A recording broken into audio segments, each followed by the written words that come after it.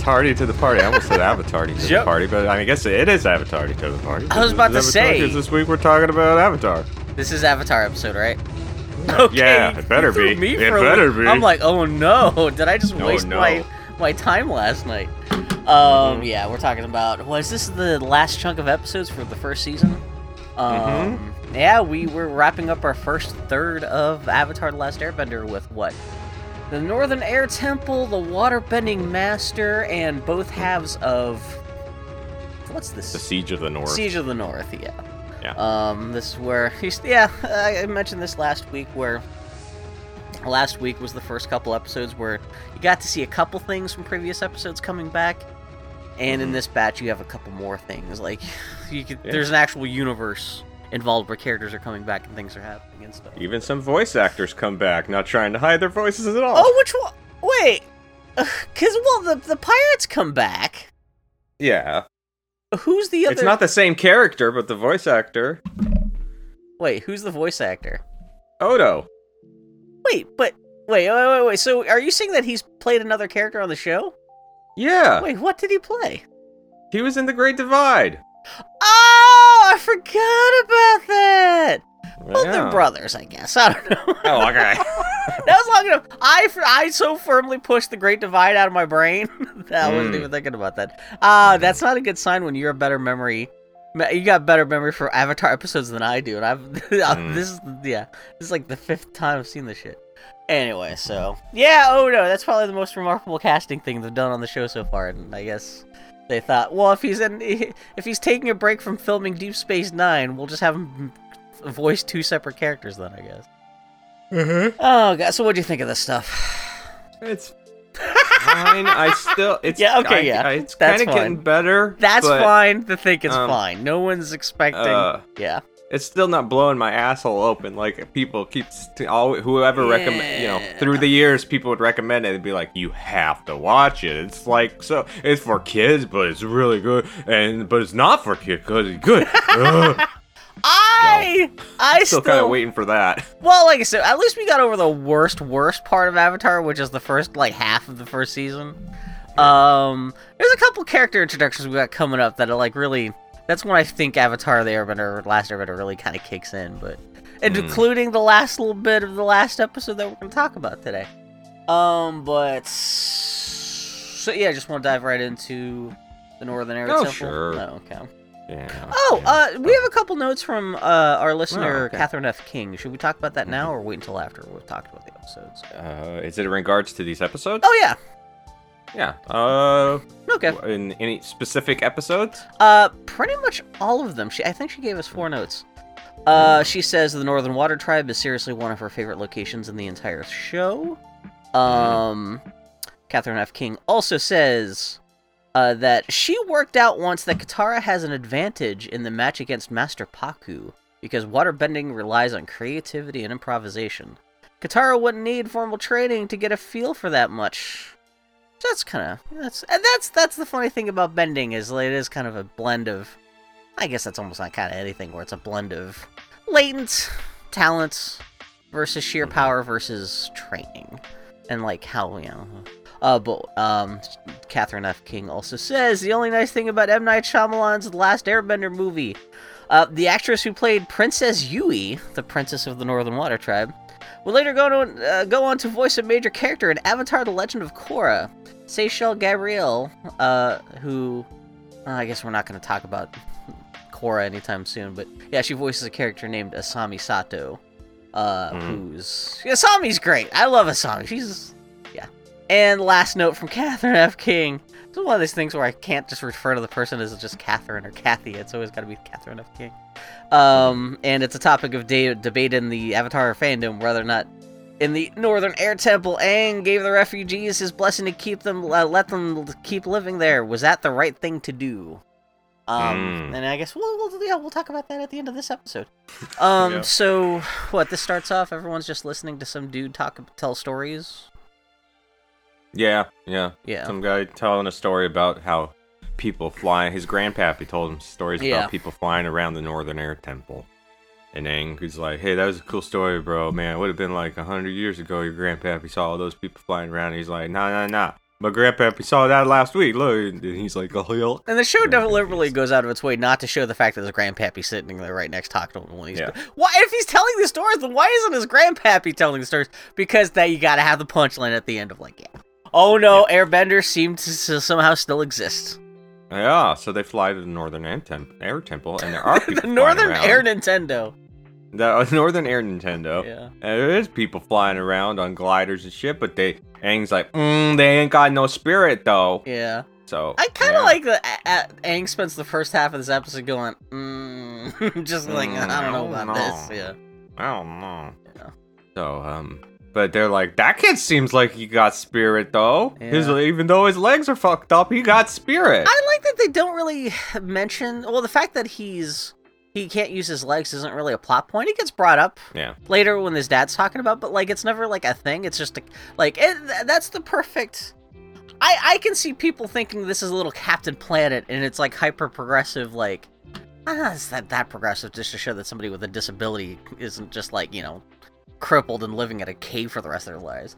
But I like the fact that, especially in this world where, you would imagine a world that's kind of patterned after like our 19th century world would be kind of hostile towards people with disabilities, but it's kind of cool to see this guy, he's like flying around and stuff like that. I always thought it was kind of cool, but yeah. Anyway. Yeah. So, Aang flies with them for a while, showing off shit, running on walls, and then... This is like half the episode, yeah. It goes on for a while, yeah. Well, look at the wheelchair kid. He can make his chair fart and draw an Aang in the sky. Wah, wah, yeah. They all land and they're like, wow, you're the Avatar! And Sokka's like, screw that. Tell me about all these adventures you guys have. It's so cool. I do like... This is... spoilers for the future, but like the fact that like Sokka is really interested in all these inventions kind of suggests that like Sokka is kind of more of like a strategically, scientifically minded dude, and so this is kind of like a little bit of reflection of that. But yeah. Mm-hmm. So, but they take him inside just to show them what's going on. Yep. Yeah. And the air temple's all kinds of fucked up with pipes and steams and all kinds of garbage totally all over. It's yeah. Oh man. There's a fountain with like this lion statue that's like vomiting green Ninja Turtle ooze and all kinds of shit like that. Yeah. Aang's upset by it, but not enough, I think. He's like, oh. I mean, he's also trying to be hospitable. He's trying to be kind of cool. It is a bummer that like one of the sadder things, he goes, I guess it's in the room with that like fucking lion statue thing. Like, there's a mural showing how the airbenders learned airbending from the sky bisons. That, like, there's all these pipes been punched through the faces of this. It's almost like the guy who put all the pipes in here went out of his way to, like, smash out all the faces and replace them with pipes. Like, the guy could have probably been a little more delicate about how he turned this place into a steampunk bathhouse, but yeah. Yeah, but when you're steampunk, you don't care about that kind of stuff. Yeah. You think you care about aesthetics when you got steampunk? No. You got a bunch of priceless watches to smash open. Pipes and gears. You gotta smash open your grandfather's pocket watches. You can super glue the little gears inside to your felt hat to wear to the Comic-Con. Yeah. Mm-hmm. Fucking hate steampunk shit. What a shitty... It's all nothing but aesthetics. There's no world building. It's just the most like... Meh. Anyway, convention steampunk at least. Maybe there's some steampunk worlds that are more interesting, but shut up, Bill. Anyway, so fucking Odo shows up. Well, no, they're like, oh man, this all sucks. But the kid's like, hey, there's one place that hasn't been fucked up yet, so they go there and it's like got statues and stuff. But then a giant wrecking ball comes through and smashes one of the statues. And the guy's like, this old man with stupid hair walks through and is like, what are you doing in here? And Aang's like, man, you guys suck ass. And he blasts the wrecking ball off the building. Everybody's kind of just chill with it. Yeah. Nobody really reacts. Like, oh shit, you're the Avatar? Oh man, sorry about this place. No, instead they're like, progress! You think there might be a little more of a... I can see them not being immediately angry with Aang because even now, at least, even you think even the science guy would be like, you think even Odo would be like, oh, you're an actual airbender. Ooh, yeah, so about that. But there's not even that, though. But, like, I don't know. These people seem to be pretty chill, though. They may have fucked up Aang's house, but, like, they're not evil. I mean, that's kind of the whole premise of the episode, is that they're not bad people. That they just did what they could to survive in this place. But anyway, go ahead, yeah. Yeah. So, he talks about progress and shit, and Sokka's into it. Others not so much. Yeah. So the wheelchair kid takes them and shows them a room that should be untouched, and it's got a big airbender lock on it, so they can't get in there. Space the scene right before this. When Odo shows up, is this where he actually explains what happened? That yeah, I didn't take a note of that. Oh, he just explains that there had been a flood a couple years ago, so he brought the survivors from his town to come. I don't know why the Northern Air Temple was the closest place, because it seems like the Northern Air Temple's it'd be like if Portland got flooded and we decided to move up to Mount what's the place that blew up? Mount St. Helens. It's like if we decided to move to Mount St. Helens. It's like maybe you could find another place. It's kind of weird. Yeah. So, but and trying to escape the flood, his son, the wheelchair kid, got fucked up, so that's why he's in the wheelchair. And now they've all kind of made a refuge in this Northern Air Temple. And he also chopped off 3 of his fingers while trying to invent a knife sharpening thing, which never comes back, but it's just a funny joke that he's one of his hands is almost like wooden robotic. But yeah. Yeah. Yeah. Anyway.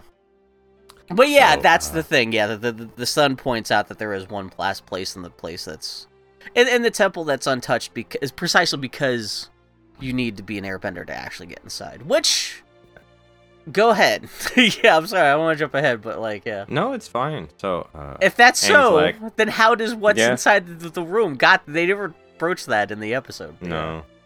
And he's like, well, I don't want to open. I'm going to leave well enough alone. So,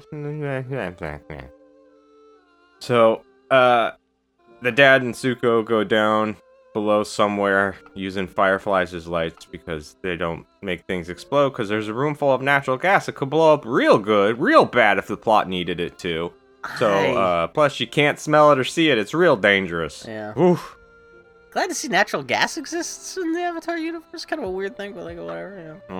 Yeah. So, elsewhere, Katara flies on a glider. It's fun. This is actually watching this again. I watched this episode twice last night. Well, not twice last night. I watched it once. Actually, the moment we finished recording the last episode of Avatar to the Party, I started watching this week's batch of episodes, but then I decided to rewatch them again just to have it fresh in my memory.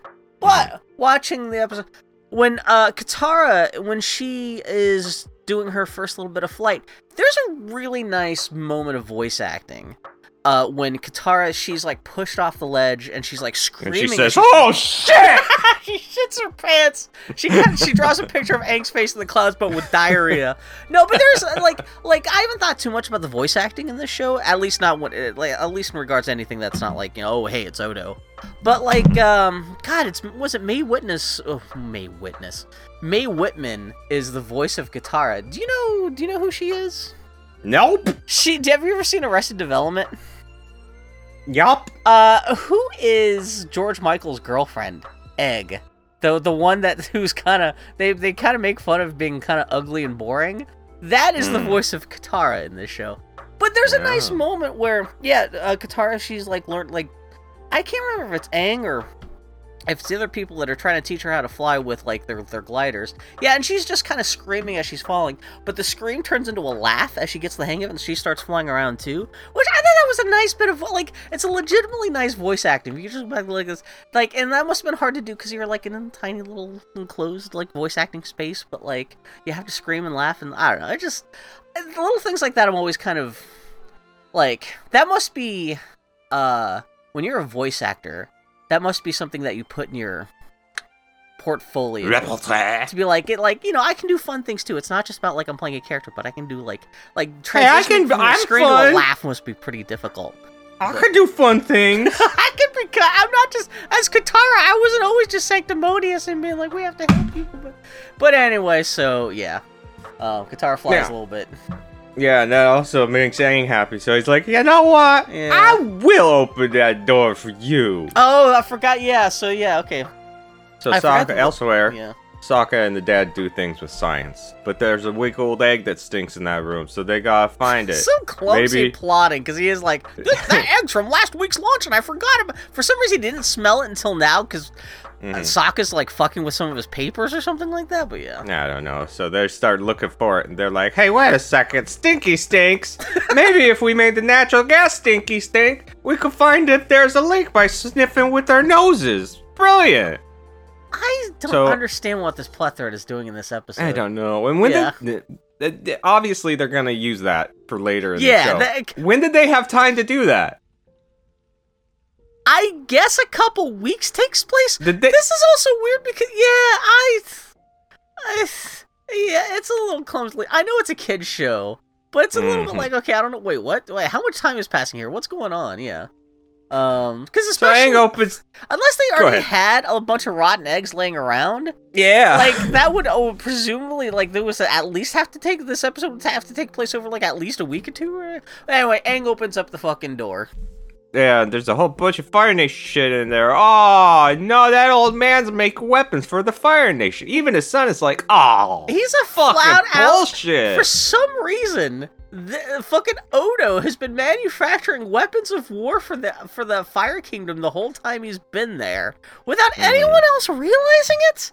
And so he's been storing this giant war balloon inside this like room that only an airbender could into. So they never explain how the Odo got that stuff in there.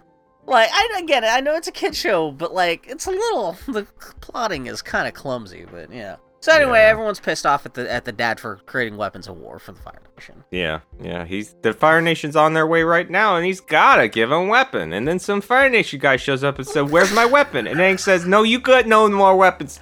And the Fire Nation guy says, "Ooh, I'll be back with my army. It sure would be bad if someone killed me before I was able to do that. Okay, bye." And he leaves. The timing of it is so funny too, because like the moment they confront the dad about the fucking the weapons of war, literally the fire general shows up in an elevator in the room. Like there's no thing of like, oh, they're coming, or like we have to like. It's just he magically teleports to the room and says, "You better give me my stuff, and I'll be back in 5 minutes if I don't get it." And it's just, I don't know. Yeah. It's very conveniently plotted, but yeah. Yeah. So, but don't worry about it, because they're gonna attack the Fire Nation with balloons. Flammable balloons. Goo balloons. They mentioned something about fire bombs, but those never get used. Also using fire bombs against the Fire Nation. I don't know how much that's going to help. But a whole tribe of airbenders were not able to beat the Fire Nation. A dozen people. A dozen with, kids like, on gliders bombs. will do it. It's like the fucking monster squad's going to defeat the Fire Nation. Yeah, exactly. So it gets a little fucking... That starts. They drop goo and shit on them. Oh, there's a whole thing, though, of, like, how their secret weapon, though, is going to be the military balloon that Odo has built. And, but I guess it never worked before, but that, like, now Odo and fucking Sokka have devised, like, a little teapot lid for the top of the balloon that can actually allow it to be controlled so it won't just fly up into outer space. And so somehow that's going to help them defeat the Fire Nation. But as they start this fight against the Fire Nation, Sokka and the water and the war balloon are nowhere to be seen. So pretty much the whole rest of the episode is just everybody just fighting the Fire Nation. There's a bunch of CGI tanks that show up. They drop goo and shit on them, which is easy to do because the Fire Nation has to walk up single file on this tiny little path. Just destroy the path they're walking up. What are they going to do? They're not earthbenders. I know, it's a little... Yeah, and I guess they have... I like the fact they have these tanks that have grapple hooks that let the tanks kind of like... Not even like... They like... Yeah, and if you fuck up that grapple hook, they'll shoot another one up. No problems. Yeah. Well, they cool thought of everything. Is, though, like... if they get flipped or turned upside down, they have middle parts that can like flip, like the actual cabin. Yeah, they thought of everything. I thought that was kind of cool, except that I guess that part is relying on water, so the Katara can waterbend that stuff, so that'll fuck up things too. But yeah. Well. Only a couple, and then they give up, and they're like, "Okay, we'll run away." Yeah. I don't know who. All the battles in this show thus far with the Fire Nation make look lamer. The Fire Nation, because they suck, or the people that are fighting the Fire Nations for not being able to push their shit in lickety-split. Or, like, take advantage of the fact that, like, once you got the Fire Nation on the run, keep on pressing your advantage. Don't just assume that you've won. Yeah, it's very Nickelodeon, very kid show, but yeah. And wait. This is a kid show? Just because they have, like, a lemur monkey going, ooh, beep, beep, beep, beep, beep. Yeah, oh my god. So, but suddenly, like, it looks like all is lost because, of course, 5 kids with fart balloons aren't going to be able to take out the Fire Nation. So, like, Sokka and Odo show up in the war balloon, yeah. Yeah, and they drop some goo. That somehow turns the tide. Yeah. They're like, oh no, we need more goo. Wait a second. What is that smell? What is that smelly smell? I forgot about that, yeah. I smell eggs. Hey, I guess we put eggs in there. Look, there's a crevasse that is leaking fart fumes. Let's dump the fire from our hot air balloon in there. Yeah, they take the hot pot from the balloon, just chuck it into this giant crevasse, I guess, that's filled with natural gas. Giant crevasse filled with gas. Everything blows up. Except the good guys. They're fine. This is legitimately confounding, because, like, this giant, almost like nuclear caliber detonation goes off at the base of the mountain, which looks like it would destroy the fucking temple, but no, it just magically deletes the bad guys. And then they're dead as hell. And then suddenly it just cuts to a scene of everybody, like, being like, oh, it's cool. On to the next episode. And it's just like, what? Like, what the hell what did we just see that,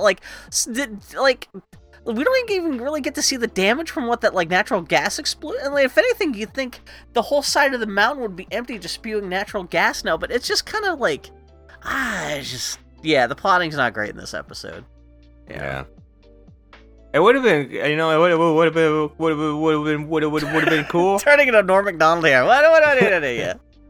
If they knew about the natural gas, Aang gang did. And Aang, since he's an airbender, would throw it at the Fire Nations, and they used a fire on that to try to stop it, but it would blow up in their face. But just kind of using it as a bomb that you would think would destroy the temple as much as destroy the... Yeah, none of it makes sense. But, like, the end, it ends with Aang being like, oh, this place is like a hermit crab that you people have moved into, and so... I guess because if they hadn't been there, the whole Northern Air Temple would have just been destroyed or taken over by the Fire Nation. So at least... He's like, oh, at least you guys are a better alternative than that. Even though he doesn't say it that way, that seems to be what he's kind of suggesting. Is like, whatever. I guess, but you guys being here is better than this place being rotten or destroyed. So, Well, I guess he doesn't have the power to say, like, he can't necessarily evict them, but at least he's like, okay, I'm cool if you guys want to stay here, and that's it. So. But at the very, very end, the nasty Fire Nation men find a balloon and says, man, we're gonna fucking use the hell out of this balloon. Because, we forgot to mention that, like, the fucking war balloon that Sokka and Odo were using, once they throw the engine out of it and throw it into the gas leak, they almost crash, but then Aang comes by and saves them. So the air balloon, which you think they would have thought to, like, try to, like, I guess it's an old-time air balloon. It's not gonna come with, like, a Star Trek self-destruct mechanism, but you would think to, like, destruct, because, like, you don't want to, you're essentially, if by just abandoning it, you're leaving it to the fucking Fire Nation hands, and so, which you don't want to do, which does turn out to be a problem in the future, but now the Fire Nation has a working hot air balloon prototype, which doesn't sound that threatening, because especially as a firebender, you can only shoot fire so far, and if you're up in the air with a I guess you could still drop bombs, but, like, if you're just, like, shooting fire, but you're, like, 300 feet above people's heads, you really can't do that much damage. You're just kind of, like, shooting fire into the air. I don't know, but whatever. But then it's the waterbending master. Oh, fuck, they're finally at the North Pole after 2 days straight of flying. But they can't find the Water Tribe. But don't worry, the Water Tribe finds them. Finally, here at the last 3 episodes, Book 1, Water of Avatar: The Last Airbender actually becomes about water. Yeah. Yay, we did it! They're finally up here, yeah. So, the Fire Nation elsewhere explains, that ain't some ordinary water. It's super dangerous to follow the Avatar to the North Pole. We're gonna need a massive invasion force. They sure did flip-flop on caring about the Avatar, huh? Yeah, dude. That's another thing with the first episode about who needs what and stuff. Yeah, because it's Admiral Zhao who's been kind of the closest thing to a consistent bad guy throughout the show. So, I mean, Zuko, but, like, Zuko's been off on his own. Admiral Zhao's been the one who's, like, he's the one that's actually been consistently trying to capture the Avatar the whole time. Yeah, he's like, we need to rally the troops, so we're gonna go fuck up and invade the Northern Water Tribe. Yeah. Yeah, but the heroes, they show up at the Northern Water Tribe. Turns out, even though the Southern Water Tribe was literally just like 3 huts in the dirt. Hey, what the fuck is wrong with the Southern Water Tribe? Are they okay? Are they inbred? What's going on here? That would have been Aang's first thing when he turns around and says, "This is the Northern Water Tribe." What the hell's wrong with the Southern Water Tribe? Like, hey y'all, are you guys Southern Water Tribe? You know what I'm talking about over here, yeah? There's one or two things where people kind of Roll refer to Tide. like, them as rubes from the Southern Water Tribe, and they are absolutely correct.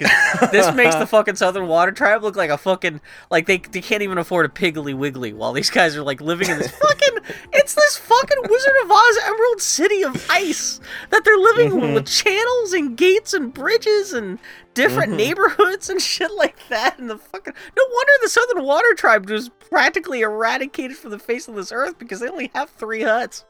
Yeah. Anyway, but yeah, so it's a nice, huge, white, beautiful city that's super Giant- fucking sexist. Giant I guess. walls and shit. Yeah, like giant, thick ice walls that can. Yeah. Which even that fucking firebending nation at the beginning is all like, we need a giant army to take down the Northern Water Tribe, because their fortress is just fucking huge. Yeah. Yeah. There's also a girl with actual character design and white hair, so you know she's important. These again. Someone spent more than 5 minutes. Yeah. Yeah, she's super hot. You see her slide whistle when Zuko looks at her. Yeah, Princess Yue. Mm-hmm. So, elsewhere, Uncle sings a song as his crew dances, Zuko's crew, and the Admiral shows up, and he's like, haha, I am sinister, and then that scene ends. Is that the scene where he shows up? Oh, they're just on the... He just shows up, on the so bridge they're of like, the dun scene. dun dun! Yeah, he hasn't figured out the Blue Spirit stuff yet. Yeah. No. So, they throw a feast for the Ding Dang Avatar, and also, his daughter is now 16, and she can get married. It's of marrying age. Well, that's an odd thing to throw in there. Happy birthday, darling. She can now get married. She can officially be porked forever, yeah. I That's forgot weird. about this. I only remember what happens eventually in the end of Princess Yue. I forgot, like, about this fucking dynasty caliber fucking... Oh, she's engaged to someone else. When she says she was engaged, I thought it meant... I misremembered it as her being engaged to, like, the water spirit or something like that. No, there is drama. Half of this episode is just, like... She's like a nun. I'm married to Jesus. Yeah, it's a thing where, like, Sokka tries to come up to her and tries to mac on her. Like, maybe this is not going sequentially, but this is the dynamic of what happened in this episode where, yeah, Sokka wants to get on with her. And they actually, he seems to actually get along well with Princess Yue. But whenever he's talking about, like, he tries to make things romantic, she's like, I like you, but I can't do it because I can't tell you why. What? Yeah. And, like, it just, that kind of artificial bullshit stretching out of stuff. Where she just could have just said, hey, I'm 16, I'm engaged with this other guy, we're gonna get married next week. It can't happen. Just fucking, I know it's a kid's show, and so you have to stretch the shit out, but just fucking, yeah, I hate this fucking artificial plot padding, and this, yeah, Avatar does it too, unfortunately, but yeah. Yeah. So, God damn it. yeah. So, the Admiral takes all of Zuko's crew from him, and because he's a very petty little bitch. Yeah. He also sees some swords on Zuko's wall in his room. This is a and stretch. just assumes that's got only the Blue Spirit has swords. If So there's been Zuko's got to something- be the. I mean, his assumption is correct, but what a wild assumption to see 2 swords on somebody's wall and say, "Hey, that guy." Yo. If there had been anything else linking, like, even if, like, the Blue Spirit had, like a Hello Kitty charm at the end of one of the pommels on one of his swords or something, and, like, Yeah. in that previous episode, they had, like, Admiral Zhao had noticed that, and so he would notice it. Something! But it's just, you have swords on your wall. That means you must be the Blue Spirit. Like, what? And it's not like even it matters anything to the plot there, because it's like, that doesn't do anything. Like, it's just... No. Yeah, so... Well, That scene ends. Yeah. Yeah. Yeah. So, the next morning, they gotta go learn from waterbending from the local asshole who's Master real Paku. dingus. Yeah. Hey man, you get to train the Avatar. You should probably, like, be more hype about it. I don't understand all these old fucking douchebag masters of, the Fire Master and this guy that they've run into, and they're all like, Yeah, Master I don't Paku's want to this... train. You gotta get to train the Avatar. Especially in this situation where you're, like, the Avatar's the only thing standing between you. Does the rest of the world know yet that, like, the Fire Nation means to, like, destroy, or, like, at least rule the world? I mean, Seems like it, but unless they don't. because you think fucking Paku would be like, this fucking John Carpenter looking motherfucker, 80 years old, is all like, yeah, it makes it sound like it's just a bother. And then, of course, things gets exacerbated when, like, because fucking Aang's like, okay, well, my friend Katara from the Southern Water Tribe, she wants to train with us too. And is this the scene right here, like, where he's like, what the fuck are you talking about? I'm not going to train a girl? Yeah. Like, in the Northern Water Tribe, our women, they have to go learn healing magic. Yeah. And so Katara's just like, what the fuck? Which is a little bit weird that, like, this is the first time Katara's ever hearing about the Northern Water Tribe being sexist. Yeah. Yeah. Again, do they have any communication with the Southern Water Tribe? Like, are they two entirely different, like, cultures? Like, what's going on here? And my next note was, it's fine. Just learn from Aang once he learns it, and then show that stupid asshole you learned it anyway. It takes the whole episode for them to figure that out, but that's what they eventually figured out on doing, yeah, so. Somehow Sokka did manage to get a date on a bridge with the princess. And he scores that. He's like, hey, want to meet up with me on that bridge later tonight? And she's like, okay. And she says okay, even though she knows he obviously has a crush on her, but she can't it's fucking padding, yeah. It's not great. And back on the Fire Nation stuff, the Admiral hires the pirates from previous episodes to follow Zuko. Well, not to follow Zuko, he just says, hey, Zuko. Yeah, you don't know what they're going to do yet. Yeah. And, so Katara goes to be sad and learn healing. So the lady healer recognizes her grandma's necklace, or her mom's necklace they gave her, and that was Katara's grandma's necklaces, and that means she was gonna get married, but then she got the fuck out of this Northern Water Tribe place and went to the much, much cooler, much more busy Southern Water Tribe. How bad was her life? Holy shit. She was like, man, I'm gonna go live in a cave, an ice cave. Oh my god. Well, we know how bad it is, but yeah. Well, especially who she was engaged to. Jesus Christ, yeah. The pirates sneak on Zuko's boat when all his crew leaves and his uncle goes for a walk. And they drop some blasting jelly and they blow it all up. They just blow, that ship just gets detonated. And it just happens to be like 5 minutes beforehand. Uncle Iroh, he had to go do something on the shore, so I guess Zuko was literally the last person left alive on the ship. And he figures out that it's about to explode literally just a second and a half before it goes off. He jumps out the window as there's an explosion, and in the distance, Uncle Iroh sees the ship blow up, and he's like, Zuko! I'm starting to suspect that Admiral might be kind of a jerk. Yeah, he's kind of a butthole. Yeah. And yeah, I had to rewind some of this too, because I was like, some of the developments that get unveiled later, I was like, wait, really? Wait, how is this playing out? But yeah. Anyway. I don't know. Avatar gets better. Trying to assassinate a master firebender with fire doesn't seem like the greatest plan. That's also, I mean, I guess the sheer force of the explosion would be as much as... But yeah, I thought for a moment, like, again, I hadn't seen this in a while. So I thought for a moment that, like, oh, is this like Zuko's gonna, like, absorb the blast or, like, redirect the blast or something? Like, no, he just gets blown... Well, we don't see why he seems to kind of get blown out the window, and then we don't see anything until, for, like, 15 minutes later, and we see that, oh, no, he actually just got a couple cuts on his face, and that was it. Yeah. So, Sokka goes and meets the princess on the bridge, but when she sees what a terrible job he did carving a fish, she's like, I made a mistake, and runs away. Yeah, that tracks. That makes sense. I do love, he's like, it's a bear, and then she's like, no, turn around, it's a fish, and it's like, that is cute, yeah. Yeah, so, is that it? Room, it's just that's the whole thing. Yep, that's it. Back in their joint room, they grumble about it, and when Katara and Aang mention to him that the master won't train her, he says something smart. It's like, Aang can just teach you. But then she's like, let's do it right now! So they go out there, and they do, but it turns out that old master's creeper peeping on them, staring at them from the bridge in the middle of the night, and he's like, hey... You can't teach her, nerd, and now I won't teach you. Yeah. So, yeah, it's not like the fate of the whole fucking world depends on this, you old idiot. Like I said, the rest of the show gets much better about, like, setting the stakes and letting you know who knows what's going on in the world. But this just makes Master Pakku just seem like and especially, like, eventually this gets brought in front of, like, the Water Nation fucking council, and someone says like, "Oh, we can't force Master Paku to train you," and it's like, motherfucker, this. Why like, not? Why not? Like seriously, like maybe they don't know that the Fire Nation is on their way right now to come invade them, but like the whole premise of the show is that there's been this like 100-year war between everyone else and the rest of the Fire Nation, like, and like you've got this kid who's your last hope at repelling the Fire Nation. Fucking train the kid. Like that's like, yeah. Yeah. Like I said, Avatar gets better after this, but this is definitely it's a little bit sucks that like a lot of the lead up for the finale for the first season is very mushy plotting. Yeah. So the king's like, hey, yeah, he probably, he'll probably start training Aang again if you apologize for him. And he's like, I'm waiting, little girl. And she's like, man, I'm gonna kick your fucking ass. Let's go outside right now. Let's roll, you piece of shit. I'll kick your fucking ass. I will, like, let's fight. Let's just fucking get it done with. And she's not even like, I'm not even expecting to beat you, but just on principle, I just need to at least try to kick your ass. Fuck this noise, yeah.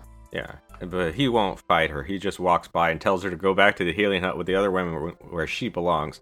She whips him in the back of the head with some water, and they start to battle. Yeah. Hey, this guy gets a happy-ish ending? That's not cool. Yeah, no, this guy... I don't like it. He doesn't get any comeuppance. What is that? There's nothing about him being like... Does he even apologize for any of this later? It's just like, oh, he just agrees to teach her. Well, there's the twist, because she has to disappear for a while. You don't know what happened. Well, they have this fight. And then, like, the fight ends... God, what's the plotting here? Because, like, I realized the way this they fight. They go back and forth for a while. Yeah, actually, Katara manages to hold her own a little bit. Like, she does, like, for someone who claims not to know much about waterbending, she does pretty well. All spiky-eat up and trapped, and it cuts her necklace off, and he's like, hey, I made that necklace! Oh, I love that lady so much! And instead of being like, I understand why my grandma ran away. You're a piece of shit. She's like, oh, she just couldn't live with your rigid customs and your and stuff that's in the North Pole. It's the customs here that made my grandma not run away. Not because she didn't want to marry this dingus. Yeah, that's not good. It's bad. Avatar do better. But yeah, Avatar do better. So, the princess cries and runs away. So Sokka follows her. Is like, I get it. You're a princess. I'm nobody. But so long. But then she kisses him. This is the biggest problem I had with this episode was so like you have this moment where it seems like Katara and Master Paku are gonna have like some kind of reconciliation or something like that. But because they want to make that a big reveal there, for some reason they make Princess Yue just suddenly cry in the middle of this scene. And so Sokka has to go chasing after her. And it's never explained why she just suddenly decides at this moment to have a breakdown. Because, see, that guy was talking about being engaged at one time. Oh, is that what it was? Oh, I didn't even catch that. She's engaged, yeah. Oh, she's like, hi, maybe that fish carving was better than I thought, but it turns out she does like him a lot, but they can't be together because she's engaged. Yeah. Oh, we also passed chronologically in the middle of this scene. It cuts to, fucking, I guess...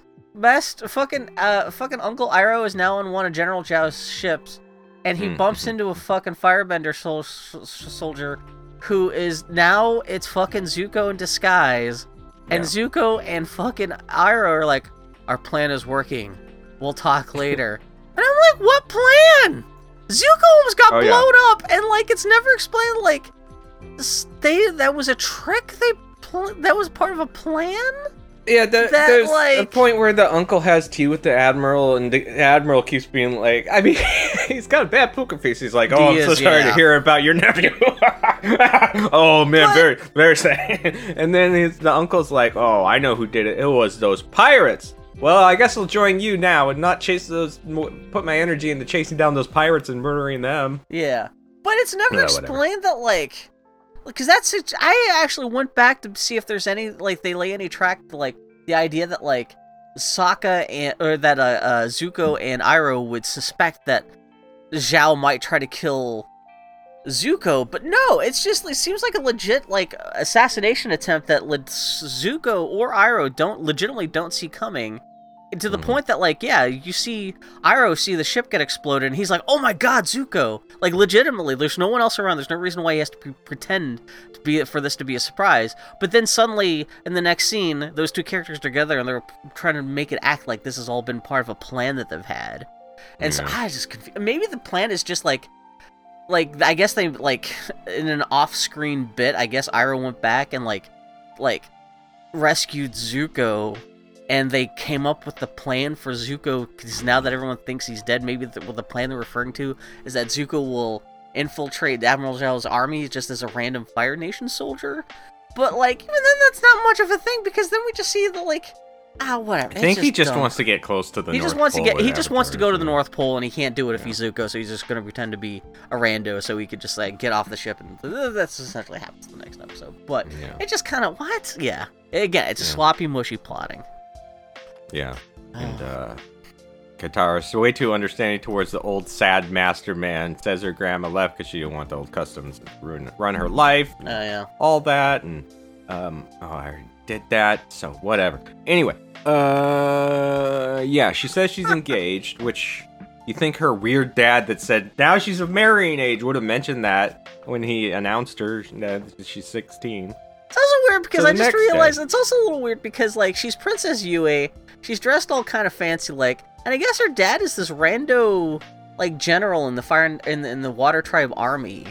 Like you think if she's a princess, like that dude would be a king. Yeah, I'm pretty sure he's a king. But they never really make. I don't know. Did they ever? I don't know. But anyway, I think so. Yeah. Okay. So the next day, the old man trains Katara too. See, not sexist anymore. Yay! Oh, and there's the thing of like, yeah. Well, Aang shows up and he's like, okay, let's train. And then Katara shows up and Pakku's all like, oh, why is she here?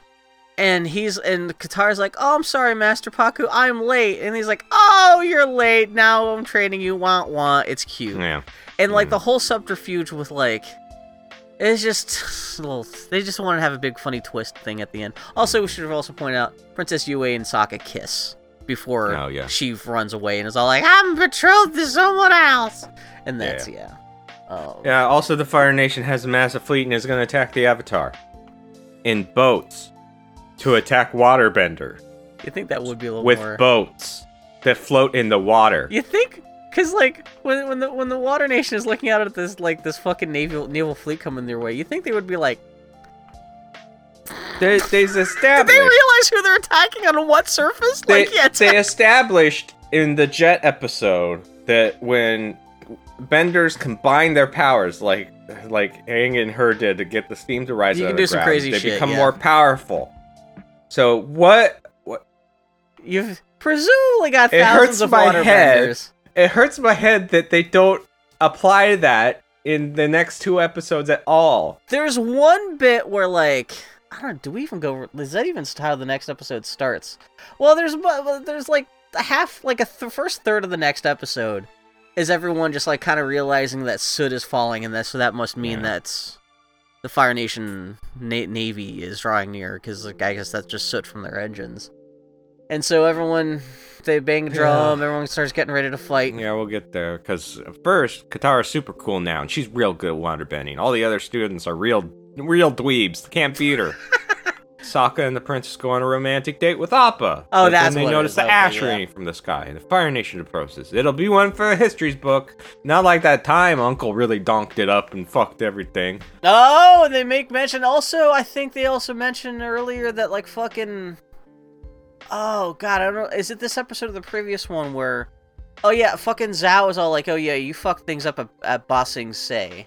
Mm-hmm. And that'll become more of a thing later. I was going to mention another plot point. They actually suddenly drop a hint about something in one of these episodes, too. But, like, we'll talk about that again someday. But anyway, yeah, fucking Princess Yue and fucking Sokka are, like, flying around while... Yeah, the bad guys are... Uncle meets up with Zuko and is like, what's your plan? He's like, I don't know.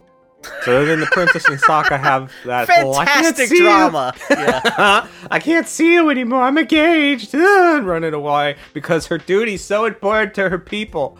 Oh, and the king calls his family together and various faces we've seen flash on screen, including one we have never seen before. It's a dude. I wonder who she could be engaged to. Yeah. So the king needs people to go on a dangerous mission. And since Sokka's sad now, he'll go volunteers to go along with some other cannon fodder. And is this the scene where he's like painting blood on everyone's faces or whatever? Like. Mm-hmm. So later, the Fire Nation attacks by launching fire from a distance at these massive ice walls, which can't they just repair them with water? Yeah. especially because we see that the waterbenders, literally the only waterbending we can't see. Can't they just make their walls taller? It's literally the only waterbending. Taller? Well, so taller.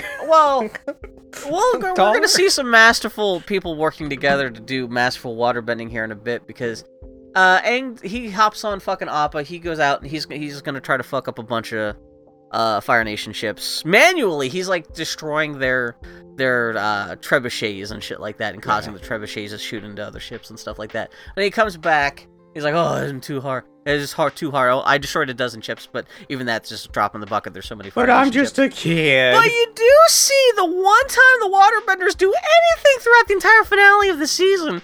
You see like 3 canoes of waterbenders use their waterbending to kind of like turn the water below one ship into ice and lift it up out of the water. Which that is a callback to, we did see that the Fire Nation ship in the ice at the Southern Water Tribe that were like Aang and Sokka, or Aang and Katara snuck into and actually set off the random fireworks that ship was fitted with that called Zuko over to them and kind of kickstarted the plot of the whole series. Like, it was in the ice like that. But, like, this is the only time in the entire finale with all these waterbenders, we see the waterbenders actually do anything. So many things they could do. They could open the water underneath the ships and have them fall down and then close it. All kinds of things. Like the fucking Moses and the Israelite, or the Egyptians are chasing him and smush him and smash him. You could just you could freeze the water around them and just have it crawl up the sides. That would have been the simplest thing, would have been just to freeze the surface of the ice between them and the Fire Nation. So the Fire Nation, the most they could do is use their trebuchets to shoot fire from a distance, and that's it. Yes, but that just...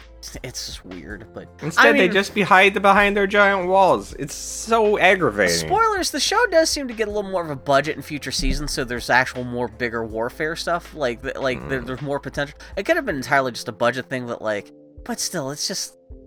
yeah, it's a little lame. But, So that all happens, and Aang goes back, and whatever.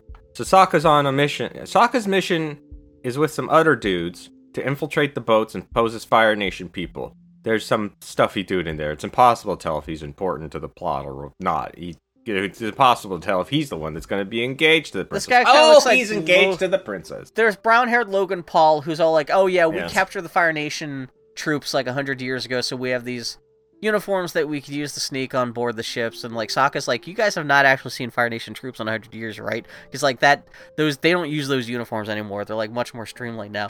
And that's when he gets into a fight with a guy who he figures it out that's Yui's betrothed. And this guy's a total fucking knucklehead. Yeah. And it's almost nighttime, and the waterbenders draw their powers from the moon, and it's basically full night. So Uncle's like, hey, we should probably stop our attack and just hang out.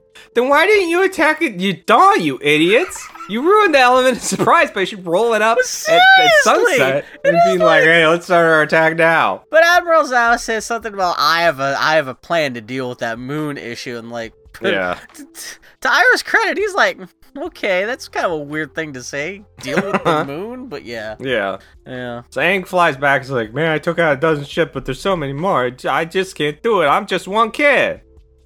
So Uncle says goodbye to Zuko, who's sneaking away on a canoe. And he says, ever since I lost my own son that we've never mentioned before, I think of you as my own kid, and I care about you. Yeah.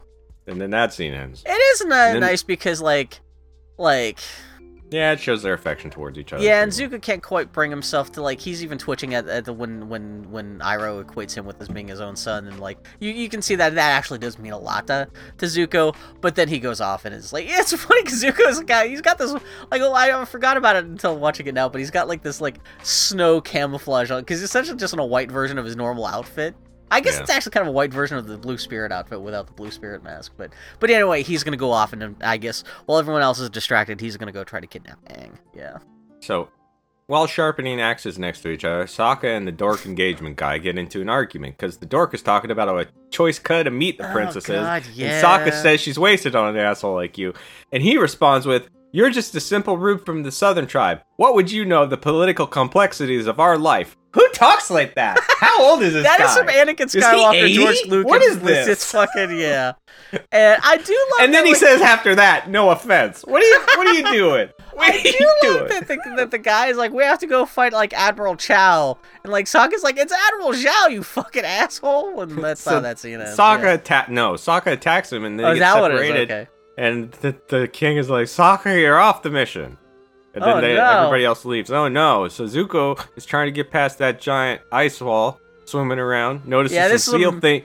He's notices some seal turtle things go underwater and says, where are they going? They must come up for air somewhere. I mean, sure, they can hold their breath for up to 8 minutes, That's but I because can they follow are like, them. yeah, and just... that's like blue whales have to come up for air eventually, but they don't have to do that for 2 weeks at a time. Like, I do kinda like Zuko, come on. I almost wonder if a little bit of this opening yourself. scene is like Metal Gear Solid, because it's totally like with Zuko and White, like fucking running around the He's like, just eventually unless he sneaks into the Northern Water Tribe using the fucking turtle seal holes, and there's a one moment where he comes out of where they come out from, and he kind of pets them on the head, and they look a little agitated at him. That was kind of funny, but yeah. Anyway. So, elsewhere, the princess and Aang talk, and Katara talk about how the moon was the first waterbender, and the spirits, and blah, blah, blah. And why it's the moon makes the water tribe more powerful. Why are they just sitting there? Why aren't they attacking the Fire Nation right now? What is all this? Seriously, because now it's a full moon. It's enough that the Fire Nation is scared to get closer, but now everyone's just gonna sit on their asses waiting for the Fire Nation to attack the next morning? What are they doing? What is this like? Even by the old rules that they just established in this episode, it makes no sense what's happening. Oh, the Fire Nation, the Water Nation just deserves to get destroyed. It's just, it's maddening. But again, the show gets better about playing by these rules. Like, this is... Go back to the past Avatar episodes and see how many times you say, it gets better. By the end of the first season, it gets perfect. Now at the end of the first season, I'm like, it gets better than this. By the middle of the next season, I'm going to be, it gets better than the middle of the second season. I'm going to be moving that goalpost for the next two seasons. Jesus Christ, but yeah. So, Aang can talk to spirits. He did it that one time with that panda thingamabobber. No, so maybe he can talk to the water spirit. Yeah. So the princess has an idea, and they follow her. She takes them to the center of the spiritual energy of this area of the world. It's a warm little grass area with a pond and a fish. It's got a tiny little Chuck E. Cheese door. Yeah. So Aang sits down to meditate. And then elsewhere, Zuko bursts out of water, warms himself up with his fire breath, and then he climbs a waterfall. And it turns out Sokka was taken elsewhere again. It turns out Sokka was taken off the mission by the king for selfish reasons. He wants him to guard his daughter. Shouldn't like a powerful waterbender be doing that? This guy, he's not a bender or anything. He's just kind of cool. He's got a boomerang and that's it. But yeah, he's got a dweebo haircut from the 90s. He not realize that like Sokka's like got a crush on her and has been openly confronting her betrothed. Like, I don't know. Whatever. Yeah. So, Zuko swims through a cave, finds his way into a city, and elsewhere, and then that's just to let you know he's in the city. Aang looks at fish that turn into a yin-yang symbol, and now he's all glowing in the spirit world. But oh no, Zuko is there! How did he find them? This place was hidden behind a tiny little Narnia door. He had a whole city to search, but somehow he knew exactly where they were. This happens several times where they have shown that the only way into this fucking little cave with these little fish is this tiny little fucking Chuck E. Cheese doggy door. But people keep teleporting into that room without anyone else realizing it? It's fucking maddening, yeah. But I forgot the whole thing is like, Aang is trying to look for the water and ocean spirits. He doesn't realize that the fish in front of him in the pond are the spirits. So he goes into his avatar state, and so he goes, like, which I guess sends him to the spirit world. And then he just masturbates for a while. Yeah. Oh, it's literally the moment he goes into the avatar state. That's when Sokka just teleports into the room. Like, he's standing like right there, and the only person left in there is Katara is forced to, because like Zuko shows up because Aang can't be disturbed while he's in the avatar state. Katara's forced to fight Zuko by herself. Yeah. That's what it is. And he almost gets Aang at one point, but then he gets frozen against a wall. But when daybreak hits, he snorts, which melts the ice, because you rise with the moon, I rise with the sun. Sure, I guess we can just retcon all that now, whatever. Okay. Yeah, and actually there's something that Katara does in the later episode where she freezes a firebender in ice. That seems to, I guess the thing is, it's this is something that I don't think the show ever brings this up again. The idea that the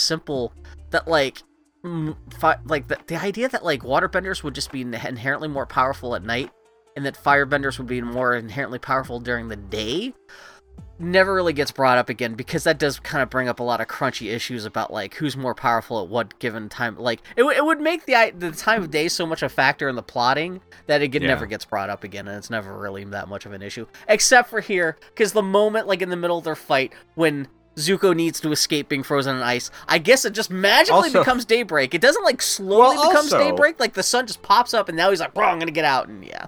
The sun, I don't know how it works in this universe, but the sun and the moon don't, like, they're not perfectly aligned where one sets as one rises. And in fact, actually, even within this episode, we saw as the sun was beginning to set, the moon was already in the sky, because they're like, oh, hey, it's a full moon.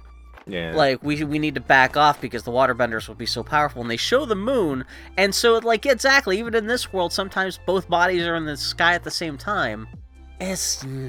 yeah. So he knocks her down and takes Aang and runs off as the Fire Nation storm the Water Nation because they didn't bother rebuilding their ice walls at all, even though they had all the supplies right there in front of them. They had tons of water they could have froze. Supposedly at the apex of their powers, and nobody bothered to do it.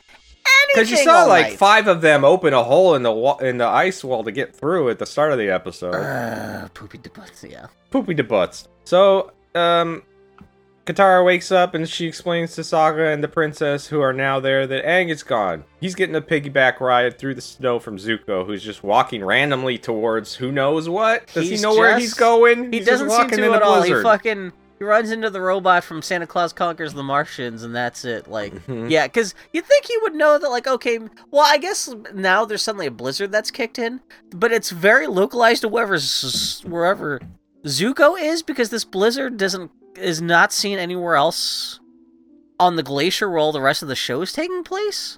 Yeah. And so he just wanders off into the blizzard while everyone else... because, like, we see, like, because the sun and the moon are such important plot elements that there's not a single cloud in the sky for anything else happening in the show. But for some reason, he's up on the glacier where there's a fucking... yeah. Avatar: The Last Airbender, people. It's perfect. There's not a single problem with the show. What are you talking about? Oh, God. Part 2! Is this the last episode? Yeah. Okay, They leave the monkey at the spirit pool in case Aang comes back. What the fuck is the monkey gonna do in case... I don't know, man. I don't know. Say ooh-ah, I guess. He's gonna play his stupid little ringtone at people. They search for Zuko and Aang in the snow. In the spirit realm, Aang finds a monkey meditating and tells him chase the light, which he does, which eventually he falls in some water and the reflection of the old Avatar is there in the water. Back in Avatar Roku, the last Fire Nation fucking Avatar, I guess, yeah. Yeah, so back in the regular world, Zuko runs away from breaking ice, caving in, and all this shit to reach a cave where he ties Aang up. And back in the spirit world, Aang is like, hey, I need to talk to those moon and ocean spirits. And the master's like, oh, man, that sounds hard, but there is one spirit here that might help you. It's Ko, the Face Stealer, but he's dangerous, as evident by the name, the Face Stealer. He's not the face borrower, polite asker to borrower. Yeah, exactly, yeah. So when you talk to him, gotta make sure you show no emotion at all. None of those emotions. None of those silly anime faces they try to draw on you sometimes, but haven't done it for like 8 episodes. No, just keep it serious. What if he made such a chibi face that Ko the Face Stealer is like, what the hell? What is that face about? Yeah. Oh, yeah. God. So, elsewhere, Zuko talks to Aang, who's still in his the spirit realm, but he talks to his body and is like, yeah, my life sucks. My sister's life is way better. She's a fire-pending prodigy. Dad says she was born lucky, and I was lucky to be born. Boy, my dad's great. Oh, I sure would like to get his respect again. Yeah. Oh, man. Oh, man. Can you believe I haven't mentioned my sister till now? Wow, that's weird, huh? Boy, I wonder what she looks like. I wonder when she'll show up. Oh, I should also point out, I forgot, this is the one bit of trivia about these episodes. Master Pakku is actually the first character you see in every episode of Avatar: The Last Airbender. He's the waterbender in the opening credits, where, you know, it's like water, air, earth, and spoilers for the end of this episode where you get to see Zuko's sister shows up. She's the firebender in the opening credits, too. So, and we've actually seen that character before, even outside of the opening credits, but maybe we'll talk about that next week, but... Yeah. Oh, okay. So, but yeah, it is very much like I've got an important sister character. Yeah. Fire Nation keeps attacking the Ice Kingdom. And just rolling over him. So embarrassing for the Water Nation. It's fucking. I'm surprised it's not the Benny Hill music playing over the fucking Water Nation's attempts to rebuff the Fire Nation. Yeah. But Uncle reminds the Admiral to deal with them before the full moon, and also the engagement dork guy. The princess's betrothed shows up and is like, "I'll show you, Admiral Hood," and tries to attack him, but just gets thrown off. Then I guess he dies. I guess he dies because we never see him again, and it's never brought up. But I do like this is the fruition of their plan to infiltrate the Fire Nation. Is just him attacking Admiral Zhao. Maybe next time, don't announce yourself, you idiot. Yeah, well, it's also a funny thing when he attacks Admiral Zhao after yelling his name, and he says, like, "I've come for you," and he fucks up Admiral Zhao's name again. He calls him, like, Admiral Chu or something like that. Yeah, and Zhao just throws him off the bridge, and I guess he dies. And then he tells Iroh that, like, once a long time ago, he found a magic library where he found out that, like, the moon and ocean spirits can be, like, for some reason he found a scroll one time, so he knows they're real and can kill them. Okay. Yeah, that they can be killed because for some reason they wanted to exist among mortals, so they turned themselves into mortal fish creatures that can be murdered. Hey man, that seems like a real bad idea. Why? Maybe I missed something in this episode, but I don't think it's ever explained why the spirits would do that. Other than just to be a huge plot device in this episode. Might have mentioned it. Maybe it's just, but like watching it, I'm just like, what? But Uncle's like, man, don't fuck with that shit, man. Well, and despite but he's like, whatever, I'm gonna fuck with that shit. Iroh is like, man, that sounds like a bad idea to fuck with that shit. And that was a fucking asshole. He's like, yeah, it's gonna be awesome when I kill the fucking moon spirit. And despite this information being freely available in a public library somewhere, Aang. He has to go, like, has to go on this epic spirit journey to find out the same information that Admiral Zhao's known all this time. And I don't know why you'd think if anything, Avatar Roku, the spirit of his former self, would be able to tell him that. But no, that's why he sends him off to, I guess the only person who knows the information that Admiral Zhao knows is this the face stealer. Yeah. So he goes and he sees, to see that spirit. He sees a monkey with no face. Oh no. That's kind of freaky, though. That is kind of like, yeah. The face stealer's giant spider centipede thing with constantly changing faces. It's a very, this is more what I would... You know how lame the creature was at the end of the TV miniseries of it? Of it, yeah. This is what it could have been. This is more what, fine. Yeah. And this is actually one of the creepier things in Avatar Library. I think there is more... I think there's... Well, the fucking No even says something about how... Oh, I've encountered you before in one of your previous Avatar states. You tried to confront me because I kidnapped your girlfriend and I stole her face or something like that. But like, and this is mostly just fucking the face stealer just taunting Aang, and Aang does a pretty good job of not showing any emotion. He's just like, hey, I'm here to ask you some questions, and No tries to do their best to fuck up Aang, but Aang doesn't fall for it. Yep, and they're still searching in the blizzard. The Sokka and all of them are still searching for them. So after some chatting, Aang realizes that those fish back in the pond are the spirits. Oh man! So he rides a panda to check that shit out. Oh yeah, it was so. This is like the fucking. So it's the panda spirit from the early episode that shows up. Yeah. I guess. Does he scare away the face stealer? No, he just leaves. He just leaves. Oh yeah, but then the panda spirit brushes him back to the portal that sends him back to Earth. Yeah. Yeah, I can't believe how much the waterbenders are getting their shit pushed in our home location. A place made of frozen water, and they can't do anything. Now it has become nighttime again. And so, going by the rules that this episode has already established, like, the waterbender should be... Especially because maybe it's not as full moon as it was the night before, but still, you think the water... But no, the fucking waterbenders are just getting destroyed left and right. It's just confounding, yeah. Yeah, Aang's spirit flies back to his body, and it makes a blue streak in the sky, so the others follow that, because they're like, it's gotta be Aang! Which so the weirdest, like, yeah, there's a streak in the sky, it's gotta be Aang, let's go. Yeah.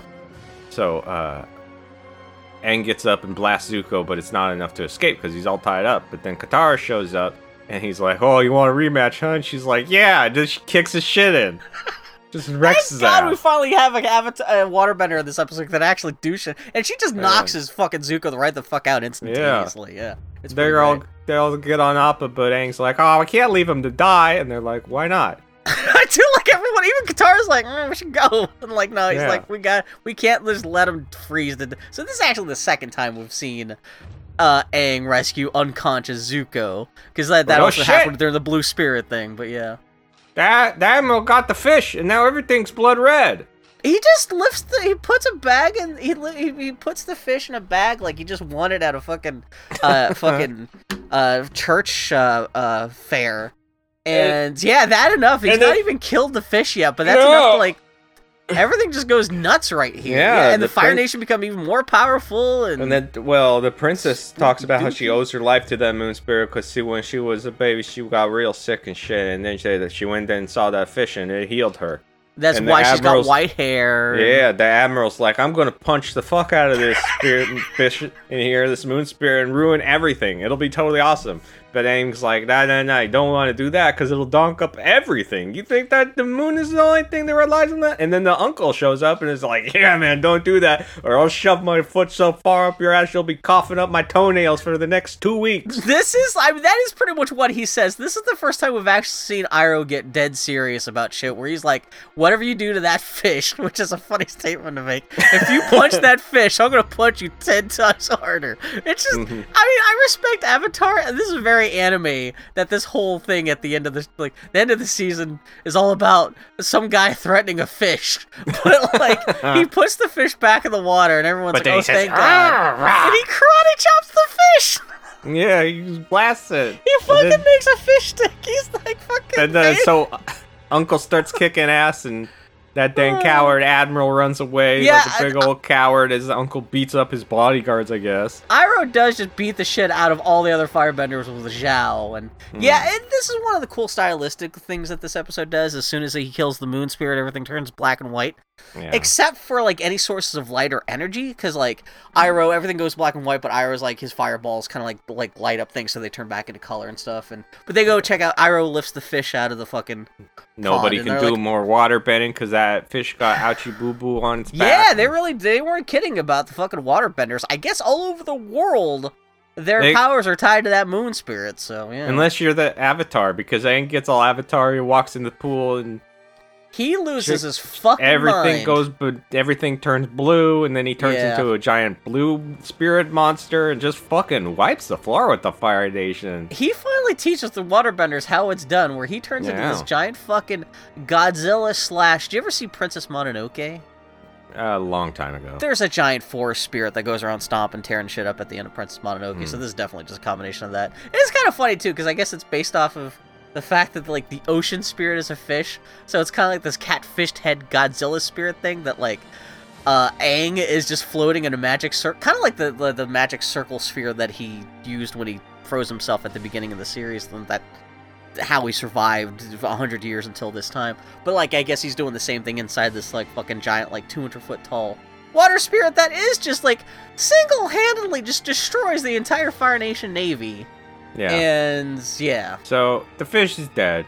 But since the princess had been touched by the moon spirit, she could bring it back. So she says, okay, I guess that means I'm gonna die. So she touches it or whatever, and she says, bleh, and she's dead. And then she just fucking Jedi vanishes. I forgot that she just goes, whoop. Yeah, just in Sokka's arms, no less. But then she shows back up, and now she's some sort of glowing goddess, and she kisses Sokka, and now the moon is back. I guess she has essentially become the moon spirit now. That seems to be the insinuation, which I do love the illustration, like how they draw her as the moon spirit now. She's all white and all the kind of she looks like a tattoo, like overly intricately designed, like all kinds of robes and shit flying off of her and stuff. She looks pretty fucking badass. Yeah. But so having wrecked shop, Aang turns back into regular old classic Aang. Classic flavored Aang. Classic Aang. Yeah. The Admiral sees the moon is back and says, "Oh, raspberries." Then to his credit, and it's like, how did they I just killed the moon. How did the moon come back? Yeah, I don't blame him for being like, fuck. there's the point where though Zuko attacks the Admiral. And they've been they fight a little because bit. He's like, "Hey, you tried to have me killed." He's like, "Yeah, so what if I did, asshole?" Yeah. So they fight, but then when the moon comes back, a hand just grabs the Admiral, and he says, "Oh no!" And It seems to Zuko be the says, last "Take remaining. my hand, I will save you." And he says, "I'm so petty." No. That is pretty hardcore, and I am very curious to see if they'll ever do anything with Admiral Zhao anything again, because, yeah, we don't know if he's dead or what, but, like, the fucking what was left of the moon... taken underwater. Oh, I guess it's the ocean spirit, because it was the ocean spirit going on a rampage while the moon spirit was dead. So I guess the ocean okay, that makes sense. Then. Has claimed fucking Admiral Zhao, and God knows what the fuck happened to that poor son of a bitch, but... Actually... I'm trying to remember, because there's a lot of stuff, way more than Avatar: The Last Airbender, and the Legend of Korra show, there's a lot of stuff about the spirit world. And I think there might be a thing where we actually see Admiral Zhao, even like 80 years after the events of the show, is still stuck in the spirit world, being tortured or something, yeah. Having water blasted up his ass and it's coming out of his mouth and nose. He has to act as a bidet for the water spirits. Like, yeah, exactly, yeah. God. But so anyway, now like everyone's won. So he's gone, and the next day the king is like, "Man, I knew my daughter would go away, but man, that blows." But you know, I'm proud, you know. And Sokka's like, "Yeah, man, and he's like, "Yeah, I knew one day my daughter would have to become the moon." And Sokka's like, "Yeah, okay, I guess that is the son of a bitch, but yeah." So Zuko escapes with his uncle and is like, "Man, I need a nap." Yeah, I forgot with the Fire Nation Navy gun, they're just like, they make this little makeshift raft, and like Iroh's just like, you need your rest, and I guess they're off on their own. Yeah. No, his uncle's like, "Man, we ain't going after the Avatar right now. I'm surprised." And he's like, I'm so tired. Yeah, I need to. Oh, jeez. So then the Fire Nation King says, "Hey, daughter, that was mentioned for the first time in this episode. Now you get to chase the Avatar." She looks up, she smiles, and that's the end of the series, or the end of the first season. So, yeah, that's... I do totally feel like George Carlin at the end of Bill and Ted's Excellent Adventure. I'm like, does get better. Yeah. Oh, it's not bad. It's not bad, but... And it's some very slapdash There's just plotting. a lot of like little kid show problems. They're like, why aren't they doing the logical thing? They're doing the not logical thing because it has to work for the plot. Oh man, we don't even get to the good stuff until the second batch of stuff in the second season too. Fuck. Okay. Uh-oh. Anyway, but Uh-oh. So that's Avatar. That's the first season of Avatar: Last Airbender. Maybe it doesn't hold up as well as I remember it being, but you know, there's worse ways to spend your time. There's 2 more books. There's 2 more books, and so, yeah. Oof-a-doo! Yeah, and it doesn't help that, like, the overcomplications of how the spirits and the planets and the moons and the suns affect people's bending and stuff, it's all just very kind of messy. And, like I said, the show kind of, like, forgets some of the rules they establish here just because it's a little too clunky, but, yeah. So, what else been going on? I don't know. Oh. Just still chucking away at Ghost of Tsushima. Yeah. That's still fun. Your kid's still playing Lego Dimensions? Nah, he's giving up on that. Oh, really? That was quick. Was it too hard or just, like, not that interesting? He just got bored with it. Are you telling me that the relatively young kid was not completely absorbed by all the fucking shameless 80s fan service that game is mostly based on? He doesn't care about the Wizard of Oz, 100-year-old movie? Shockingly not. Yeah, so, okay. No. That's kind of interesting, because it still features the classic Lego... Is that even the actual classic Lego game gameplay? Or is it even the gameplay's... Yeah, okay, yeah. Oh, you just have to own the stuff to do all the little tricks and whatnot. I started so have you not actually beaten Ghost of Tsushima yet? No, I'm sucking the marrow from it. Okay, because I know the DLC in that's supposed to be pretty hardy too, so I don't know. Yeah. Oof. Yeah, I picked a bad time to start playing it because a bunch of stuff's gonna come out. We always co-op Far Cry, but I haven't bothered getting that yet. Man, that's one of those things where we'll never blame it, but it'll go on sale at some point. By Christmas it'll be half off at least, and yeah. Well, there's actually still stuff to play though. That's the thing. The story of Far Cry is always so bad too. Yeah. It's like they got a bunch of people being like talking about how Great Vosh or whatever the fuck his name was. I never liked that. I don't understand everybody's love for that character. It was still better than fucking the story for Far Cry 5 though, because that's everything. I thought that story was awful. Too. And that one of the first had that worst. There was a moment this week where I was like, I should. They fall on their face on the ending so bad. Every time. Oh god, I can't remember what the ending. But the things we've always complained about the Far Cry games is the fact that, like, especially the last couple Far Cry games have really leaned on the psychotropic drug shit missions where, like, things go crazy. And that's one of the things I was listening to people talk about the new Far Cry, and like I was just literally fired up my PlayStation 5 just to see how much it cost in the storefront when I was listening to a podcast and they were talking about how that is a thing again in this game too, where I'm just like, oh fucking Christ, like, because you have to go to the like fucking one of the first missions you have to do is you have to go like fire up like a drug plant, and you're using a flamethrower to set fire. They to already crops. did that. That's seriously that was. And that's the only part that dorks who love weed culture talk about is how awesome that part was. And I played that part and I was like, okay, it got wavy and you played like some Jimi Hendrix. Woohoo! And instead of Cheeseburger the bear, I guess this time it's like Guapo the alligator, but it's the same thing where you can call it an animal buddy to kill people. But like they said, it's literally just the same game over again, except now people are speaking Spanish rather than being like, yeehaw, Montana stuff. But yeah, are you playing Metroid Dread? Yeah, I started it the other day. Man, I'm curious to see what you think about that, because that game is kicking my ass. That just thing's fun. I hear it's hard. I've died a couple times already, so. Have you gotten like to the first boss or anything? Don't. Because I died even before then, and it took me an hour to beat the first boss. Like it was a funny thing too, because it's one of those things where like I almost beat it on my first try, but then after fucking it up after that, like I lost patience. And just got sloppier playing after that, but then... If it's like the 3DS version, it relies pretty heavily on the... oh, did you play Samus Returns? Yeah, it relies pretty heavily on that counter attack. Oh, that is the whole game. Yeah. It's like playing fucking Bloodborne, where like everything is just nothing but counters, yeah. Yeah. I actually find the counter easier to do in handheld mode. Yeah. Oh, that's interesting. I wonder if that's just because of slightly bit less latency? That'd be my guess. Yeah, that's interesting. But yeah, I'm very curious to see what your opinion, because I think it's one of those things where, like, maybe someday I'll eventually beat the game, but, like, man, right now, it is fucking rough. Especially because, like, yeah, there's other stuff to play right now. I have, like, 2 missions left in in Hot Wheels Unleashed. I have fucking Monkey Ball to play. I barely played any of that so far. Yeah, so, but, oof-a-do. Yeah, but yeah, Far Cry. We usually end up co-oping Far Cry.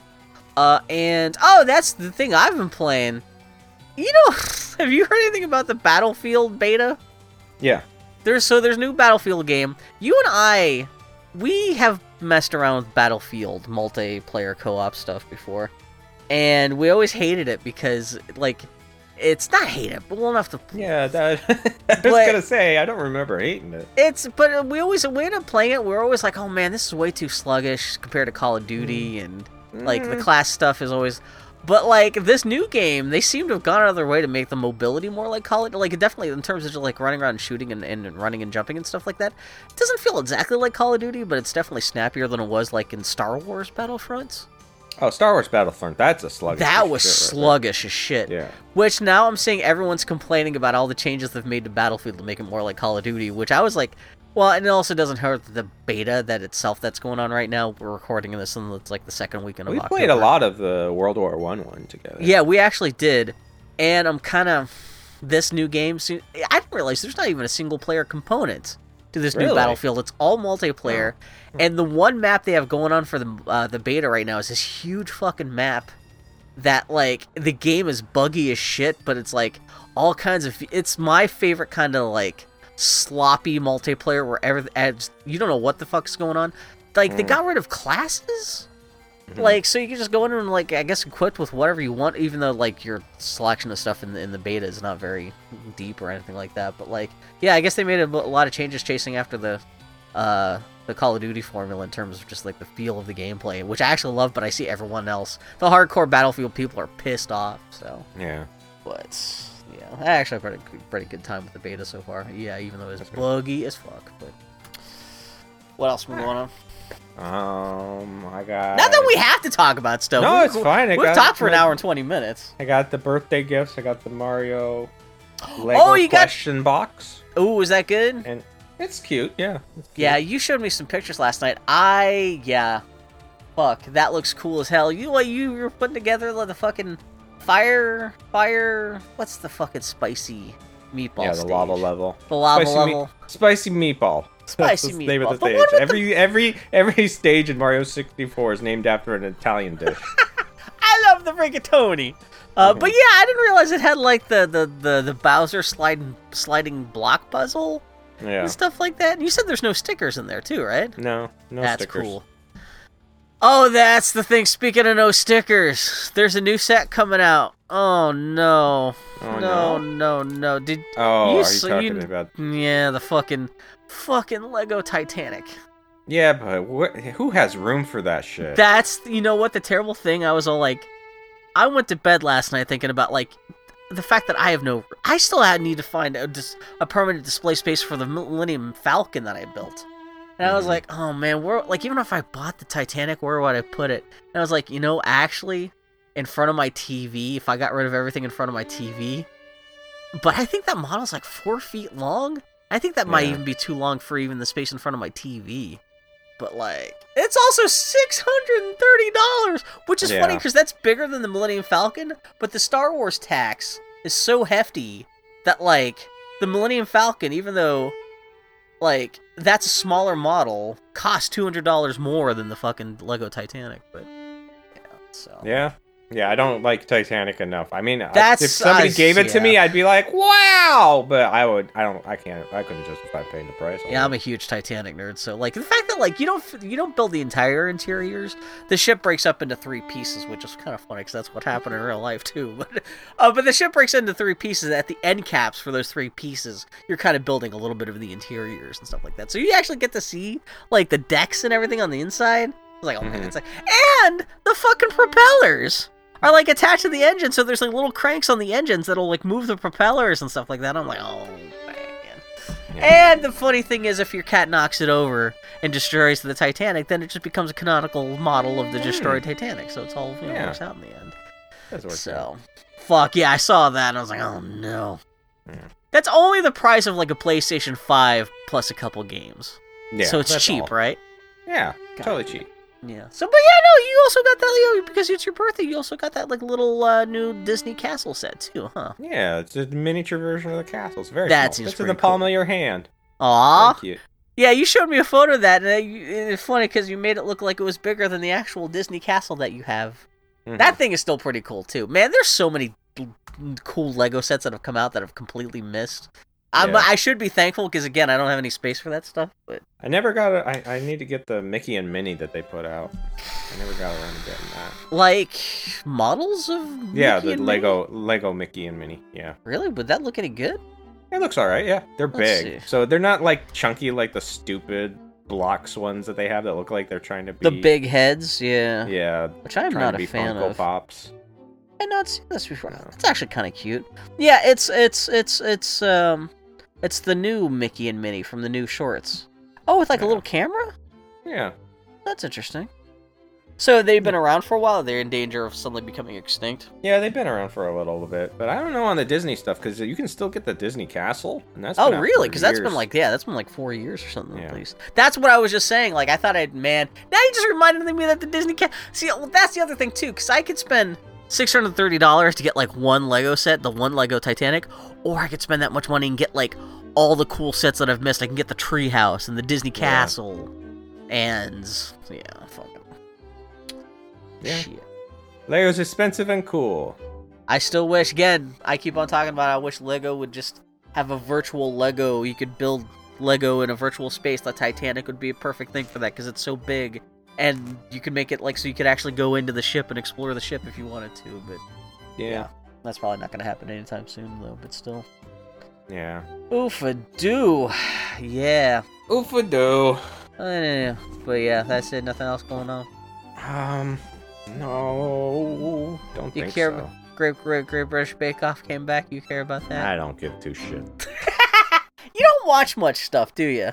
Not really. I watched like the first season and a half or so of Great British Bake Off, I think, or maybe even half the first season. And I was If you've like, seen a couple episodes, you get the it. gist of it. Yeah, exactly. Yeah. The only thing that changes are the people, and then you're like, oh, fuck that guy. That girl's cool. Yeah, that's yeah. It's all modular. Although I guess the hosts change over time, but even then, that's not the end of the world or anything like that. Yeah, I don't have time to watch TV or play a lot of video games. Yeah, you are a guy with a full-time job and a kid and a family and blah, blah, blah. Yeah. I'm squeezing this thing in somehow. I don't know. Yeah, that too. Yeah, good 90 minutes of Avatar over there the weekend. Speaking of which, did you decide what the next project is going to be?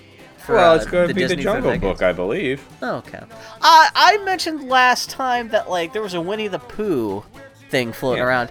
I didn't realize Disney's first Winnie the Pooh thing was something that like they came out with like a 20-minute short, which I think was the first Disney produced Winnie the Pooh thing that came out in between Mary Poppins and the Jungle Book. It's not on Disney Plus though. Oh, I went to double check. They have a whole bunch of Disney Winnie the Pooh stuff on Disney Plus, but that original like 1967 Winnie the Pooh short is not on there. The earliest thing they have is the 1977 like The Adventures of Winnie the Pooh. But weird. So yeah, I guess next time will be Jungle Book. Yeah. You got a friend in me.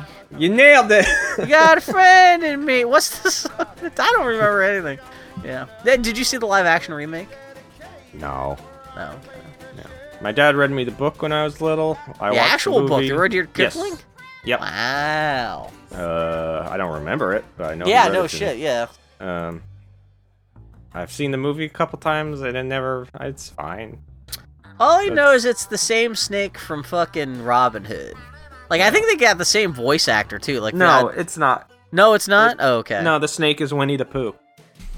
Really? Yeah. Oh, that's weird. Yeah. The bear is the same actor from Robin Hood. Oh, and that's like, I think that's one of those things where they really like you go back and see they really recycle, because I know Robin Hood is like the king of like recycled in Disney animation, but like because the bear in Robin Hood is just even the same character design with like a little hat, right? Pretty much, yeah. Yeah, which that I love when that's not Phil Silvers. I did the voice of Baloo the bear. That guy, whatever's Phil Harris? Phil Harris. I love that man. That's great. I love because he's so affable, and one of my favorite things of post Walt Disney stuff is what the fuck is this guy's name is? So I just looked up Phil Harris on on Google. Phil Harris's full name is Wonga Philip Harris. His first name was Wonga. I guess he was born on Nal Hutta to Jabba the Hutt. What? What is happening? No, because I'm joking that Wonga sounds like a Hutt name, like Wonga the Hutt. Yeah. What the hell happened? No, he's born in Nashville, Tennessee, so it's not like he was born in some kind of weird foreign land. Okay. All right. I guess you'd have to have a sense of humor to be known as Wonga. Also, there's a Phil Harris named Fisherman. Wait, so what am I talking about? Shut up. I have no idea. Things are flying off the handle here. I'm going to shut up. Oh, no. Okay. Yeah, okay, well. Podcast. So that's Avatar Last Airbender, and it ended horribly. It gets better. Oh my god, nothing's horrible about it. I just wish it had more cohesive rules that they follow. Yeah, I think there was a little bit of a break in between the first season and the second season. I think they kind of regrouped a little bit better. I guess we'll find out pretty soon, because it's not like we're stopping Avatar The Last Airbender coverage anytime soon. So, yeah, I get to find out more about Zuko's sister. Yeah. Next time is the Jungle Book, and then after that we're gonna do more Avatar. So 2 weeks more Avatar. Yeah, and then you really get to. Well, I guess. Yeah, because the shape of the show now, like I guess you're pretty much obligated to stick with the animated stuff, but then. Yeah, you have to start deciding which projects you want to do, so... Because it's not quite so clear, because there's still, like, the different animated things, but, like... Yeah. But, generally, though, there should still be enough time to fit in most of Yeah. I forgot Disney. Especially if we skip like the Fox and the Hound, for instance. Oh God, yeah.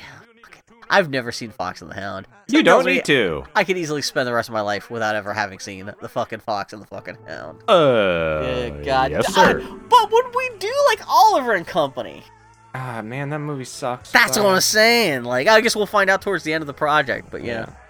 But yeah, that's it anyway. We can wrap this up and get the hell out. But yeah, I guess thank we're you. climbing on Appa again. Thanks to anybody who responded. Yeah, we need to come up with a better ending for this stuff other than just pretending to be an Appa and telling the audience, fuck you. Yeah, so yeah, thank you again, Catherine F. King, for writing in. And literally anyone who wants to chime in with feedback about Avatar The Last Airbender and stuff like that. But yeah, so... Sheem had mentioned, refugees is it right or wrong that Aang let the people live in the Northern Air Temple? Of course, within the fandom, there would be a debate about that, but why the fuck not? Who gives a shit? Yeah. Yeah. Well, who's gonna live there now? Yeah, it's like, well, you can kick them out, and so, like, you just have like, I could see if it was a thing where, like, Aang was gonna go back and fix up the Air Temple, like, then and there, but, like, yeah, at least wait until... see what if they can defeat the Fire Lord and put an end to this war before you start worrying about whether or not anyone's gonna be living in that fucking air temple. So so plus it stinks like fart gas. They said they blew it up. They also blew. So what's the thing? Let them keep it. They fucking ruined the joint. Yeah, seriously. Yeah, now they just have fucking nothing but fart gas coming out of the exploded butthole of the temple. Somebody sat down in that chair and shit all over it. Should we let them keep it? They can have it, man. They shit in it. They fucked it up, man. Yeah, they broke it. They bought it. So yeah. Okay. All right. All right. Well. That's at the end. Okay. Yeah. Okay. Bye. Need to find the old Looney Tunes sound effect of like the engine going.